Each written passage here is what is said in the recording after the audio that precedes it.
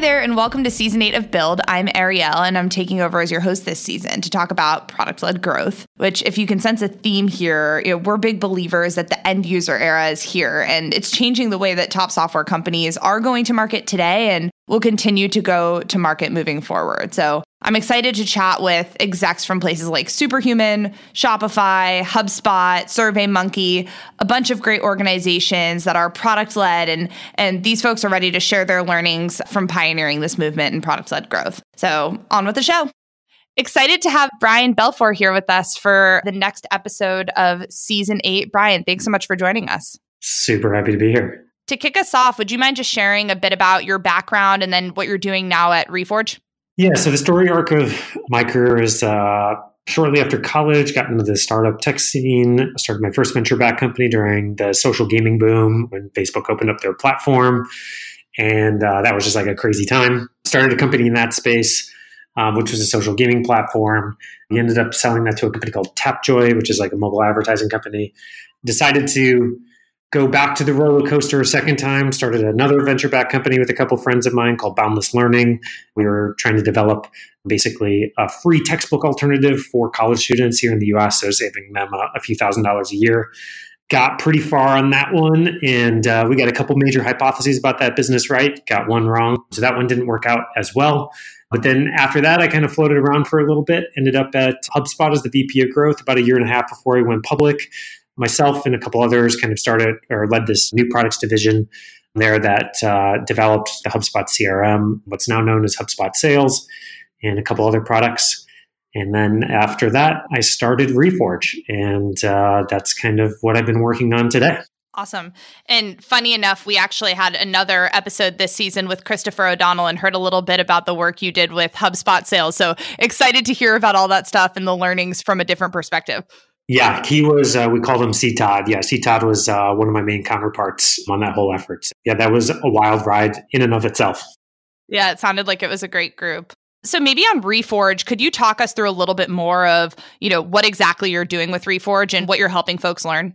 Yeah, so it actually stemmed out of my time at HubSpot. So, during our time there, I think like our division when I first started was maybe 5-6 people, something like that. And by the time I left, it was in the triple digits, so approaching hundreds. And so, of course, during that time, I just would sit in these one-on-ones with my team every week. Somebody would ask me about professional development. I'd go spend hours researching what to recommend them. 9 times out of 10, I would come up totally empty-handed. That made me feel like a terrible manager, and obviously was not a great experience for them either. So I decided I was going to create this course on the side around how I viewed this emerging function of quote-unquote growth. And as I was doing that, I was talking about it with a friend of mine at the time, Andrew Chen. And he was like, hey, I was working on something similar. So we just decided to combine forces. And we created this super embarrassing MVP of a course. And we decided to launch it on the side and just did way better than we ever expected. And so, we had a couple thousand applications on that first one and a set of great participants and had some great feedback afterwards. And so I just decided at the time, I was like, look, this is a thread I want to pull on a little bit more. And so I left HubSpot and I started working on Reforge full time. And I'll be honest, at the time, I had no idea whether it was a big or a small company or what we were ultimately tapping into. What we want to do is just help professionals do the best work of their career. And so everything about just managing our career and learning has just fundamentally changed. We're just constantly tackling new problems all the time. The pathways are completely ambiguous. Every company defines product manager or whatever role you want to insert there differently. And so it just becomes really, really hard for what we call mid-career professionals, people who are already on a track, to really figure out and kind of move faster down that track if they want to. And so what we do is, at the moment, is we partner with people that we feel like are pushing the frontier of their function. These are typically directors, VPs, C-level folks at some of the fastest growing companies in tech. And we spend hundreds of hours researching with them. And we build these 6-week programs around kind of these emerging topics within tech. And of course, the first area we started with was my background and Andrew Chen's background, which is kind of on this product-driven growth topic. But we'll have more topic areas soon. That's awesome. And it sounds like it's all under the umbrella of this emerging function, as you called it, growth. And Obviously, growth in and of itself is a pretty broad term, but a lot of people are talking about growth as an emerging function. So what exactly does growth mean to you when you talk about it in the context of Reforge? Growth is both an amazing name for it and a terrible name for it. Amazing because obviously everybody wants growth, and so it kind of gives it leverage. But as you pointed out, it means so many different things. And so it can cause just a crazy amount of confusion. And so I don't really think about growth as its own separate function.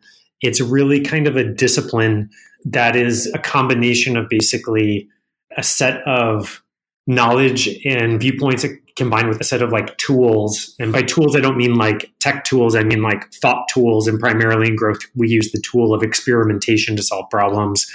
And you kind of combine those two things across product, marketing, engineering, design to essentially kind of create and solve more growth for your business. I think there's a lot of really bad information or kind of preconceptions out there about growth is just about optimizations, or growth is basically just a subdiscipline of marketing.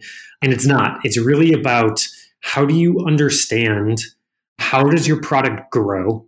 And that sounds like a simple question, but you can ask multiple people in your company that question, and more than likely they're going to give you all different answers.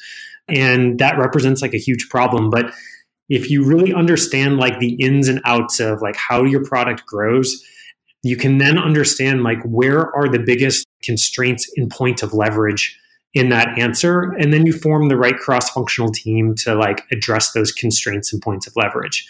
And the best way to address those constraints and points of leverage is to basically take an experimental approach. And you can do experiments and tests against validating new products and features all the way down to optimizations, right? It can be anything in between. But that's kind of how I think about the discipline of growth. It's not necessarily a function. And to be honest, when I see it as a separate function in the org, it tends not to work very well for very long. So really trying to just push the message of this is something that you embrace across the different functions as a cross-functional topic. And when you say, it's something that you assemble an interdisciplinary team to tackle, is that more ad hoc in your view, where it's someone who, from sales who otherwise has another focus, and from marketing who otherwise has another focus, who are coming together to run experiments ad hoc? Or is it an interdisciplinary team that is, sort of evergreen or its own team in a sense? It can be either. I mean, essentially, when you really understand how your product grows, what you tend to find are these surface areas in that growth model that are they're key surface areas that you basically need to deploy long-term teams around. And so a common example of that would be user onboarding or activation, right? And the reason that typically always has a long-term team against it is because every new user or customer kind of goes through that surface area, and that surface area has a massive impact on your long-term retention rates, which is really kind of the center of any growth model.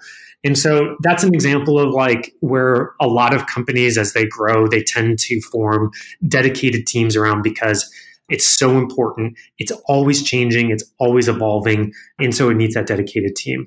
But then other times you might actually identify a constraint in your growth model that doesn't necessarily have that long lifetime. It might be more of a project-based thing. And there you kind of spin up the right interdisciplinary team to address that thing. And to figure out what that team should look like, it's really about understanding what the problem is first, and then working your way backwards to what are the right mixture of skill sets to actually address this constraint and address this problem, rather than kind of a predetermined set. But most of the time, the most common formation, you're typically talking about a cross-functional product team, a PM, a couple engineers, a designer, possibly a data analyst, possibly a marketer. If sales is one of your big motions, it's possible that you put a salesperson on that team. We certainly did in the early days of the HubSpot sales product, because we were defining a new bottoms-up product-led sales-assisted growth motion, right? So figuring out that growth motion and that point of leverage, really, we needed a salesperson involved to help us design the playbook around it. But once again, it always just starts with understanding that key fundamental question of informing a framework of like, how does your product grow, figuring out those points of leverage and constraint, and then figuring out what is the best way to address those constraints. And digging in on, this product-led growth model that you took at HubSpot during your time there, in this sort of emerging sales tool ecosystem, how did you think about deciding upon the best way to go to market with that tool set? And then more broadly, how do you think about the best way to go to market for a new product or company? That's a big question. So the motion that we went through at HubSpot was that when I joined, we were a single product company. We had like the marketing automation product that was growing at a pretty consistent rate of like 50% year over year. We had an eye going towards public. And we know that we needed to kind of continue that growth rate. And so part of the big bet was that we knew that we needed new product verticals to expand into to kind of continue that type of motion. Then the second part of that bet was, do we think we can go into those new spaces in exactly the same way that we did with the marketing product, which HubSpot really, Mike Volpe and team really wrote the book on, content marketing and inbound marketing, which they coined. And, we looked at a lot of these new verticals and we decided that we really felt like the future was more of like a product-led motion. Before my time there, I think Brian Halligan, the CEO, did like a whole tour on the West Coast and was talking to founder of Dropbox and like some of the other early players in the space and like just kind of became a believer in it. And so we looked at those spaces and we kind of had those two constraints, right? That's what we wanted to do. But realistically, we planted multiple bets. It wasn't like we nailed it right out of the gate. There was like a couple products that we tried before that just didn't, that we ended up actually killing. And so, one of the key things that I brought inside and we talked a lot about internally was just that we really needed to design a product that was really built for the individual first. There was like all these key elements, which are pretty well known now, but were pretty new back then about being individual first. How do you build a quick time to value? How do you establish the habit around of usage around these tools? And then how do you leverage that usage into different expansion within the org through like multiple different vectors?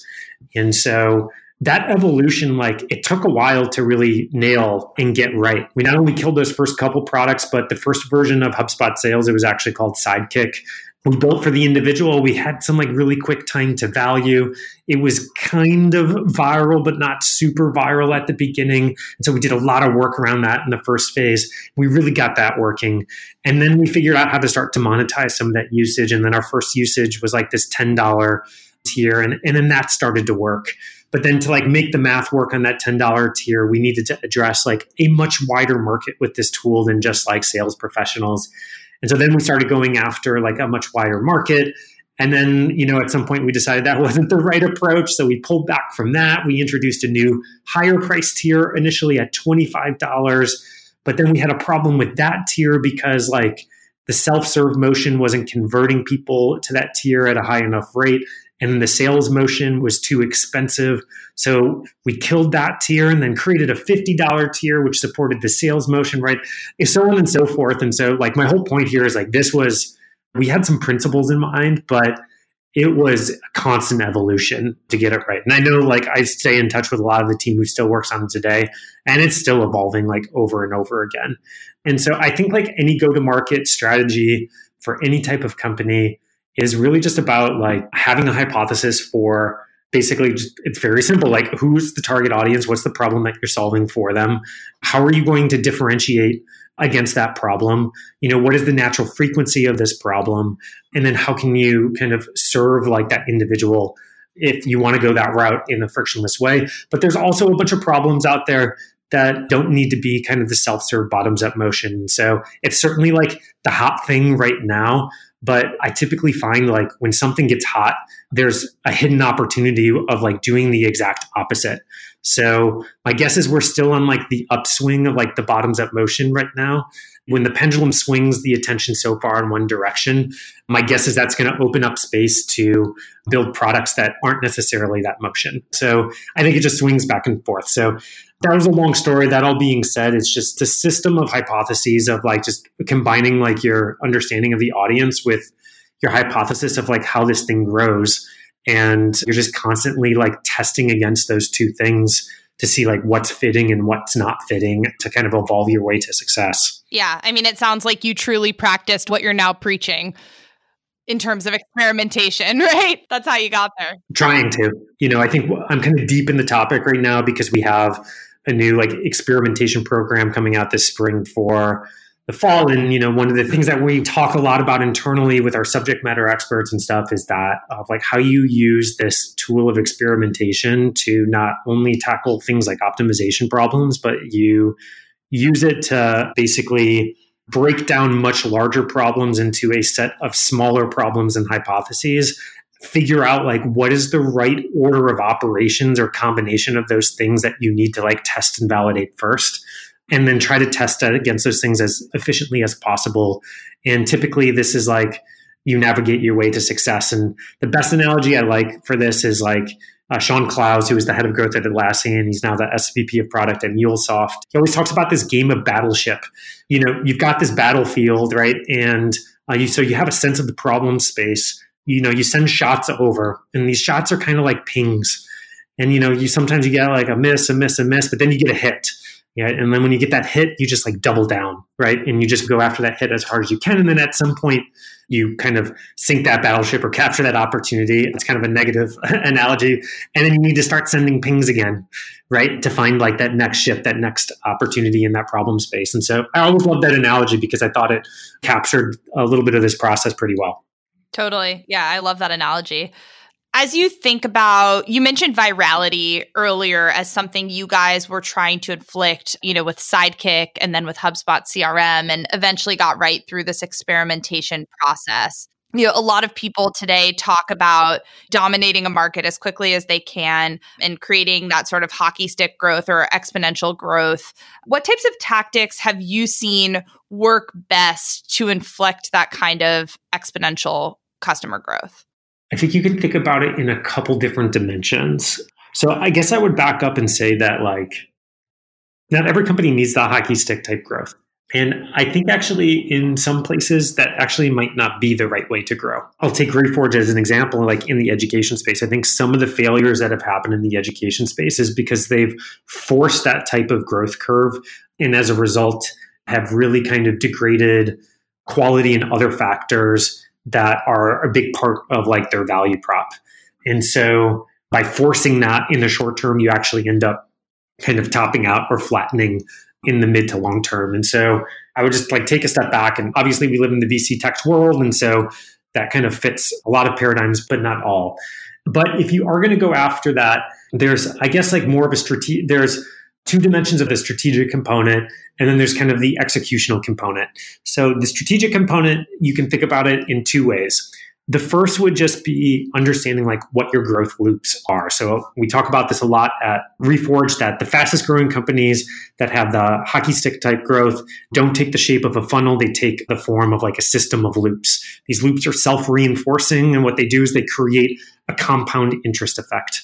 And so the companies that are really good at maintaining that hockey stick growth are the ones that are able to layer on multiple loops over a period of time. And so if you look at a company like LinkedIn, which has been around for a while, so we can talk about, their evolution of loops, is that they originally started off with a viral loop of users inviting other users. They sequenced that to like a user-generated content loop around the profiles being indexed in Google. They then sequenced that into another type of user-generated content loop around the publishing business. They layered on sales loops for the B2B products on top of that. And all while that, they also have a whole other system of retention loops that they keep kind of deploying as well. And that's kind of what's been keeping that business grow over and over and over again. And so understanding how like you sequence those loops over time to maintain that compound interest effect is kind of one part of it. But the second part of it, I think they kind of fit together, is really thinking about how you are adding and enabling like new use cases in your product. So let's take an example of like what a use case is. So Credit Karma, I think, is like a company that has done this pretty well. They started off as a free monthly credit monitoring product. And it had this really natural retention loop built into it, which is like every month you'd get an update on your credit score. You'd like kind of come check it out, right? So that was kind of the first use case that they really solved for.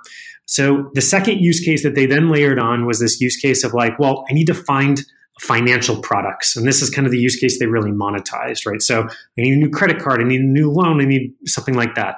And they were in an advantageous position to serve that use case because they already had your credit score data so they could match you and personalize and so on and so forth. But they haven't stopped there, right? So they've now layered on another 2 more use cases. One was around the tax product, where they have now like a free tax product. And they just layered on another use case, which was like a savings product. And so this is essentially kind of what I was working on at HubSpot in terms of new product verticals, is that you can't just add existing loops to an existing use case. Oftentimes you have to add new use cases to enable new loops of the business. And so this whole thing kind of like works together like as a complete system, and you're like constantly moving and layering like over time as you sort of start to hit diminishing returns or the ceiling on one of these things, and you kind of need to open up a new ceiling for the next. Yeah. I love the way you talk about adding new use cases because, I think one of the places where a lot of folks get stuck is there's only so many invite your friends buttons that you can add to a given application. And so how else can you continue to proliferate an organization or grow across individuals? And so I think adding additional use cases, finding new ways to add value, new things that more people might be interested in is a really clever way of thinking about it. I haven't heard someone quite articulate it that way before. There's the flip side of it too, which is that building a new use case for your company is a really big bet. And one of the biggest mistakes I see is like when you build a new use case, they don't have any sort of hypothesis of how they're going to grow that use case. They just kind of assume that whatever growth motion that got them to where they are today is the one that is going to actually help grow that other use case as well. And sometimes that's true, but oftentimes it's not. And so that's exactly like what we saw at HubSpot, was that while our old growth motion certainly contribute to some growth, it like didn't fuel it. And so we had to like navigate and figure out our way to that more of that product led growth model to like figure out like what were the loops that were going to drive, that use case. So, navigating this is like really hard. And like, I think some of the best minds out there that I've learned a lot of this from are people like Casey Winters, who's now like the chief product officer at Eventbrite, and Sean Klaus, who I talked to about earlier, and of course Andrew, who's now at A16Z. But it kind of goes both ways. Is like I think sometimes we're too eager to solve new use cases without really understanding, what's going to drive them. For sure. Well, I think that's a great place to wrap us up. So, Brian, thank you so much again for taking the time and joining us today. Really appreciate it, and appreciate all the insights. Thank you for having me. Thanks for tuning in. Make sure you subscribe to our podcast on iTunes, Spotify, or really wherever you listen to podcasts so you don't miss an episode. And please give us a 5-star rating while you're at it.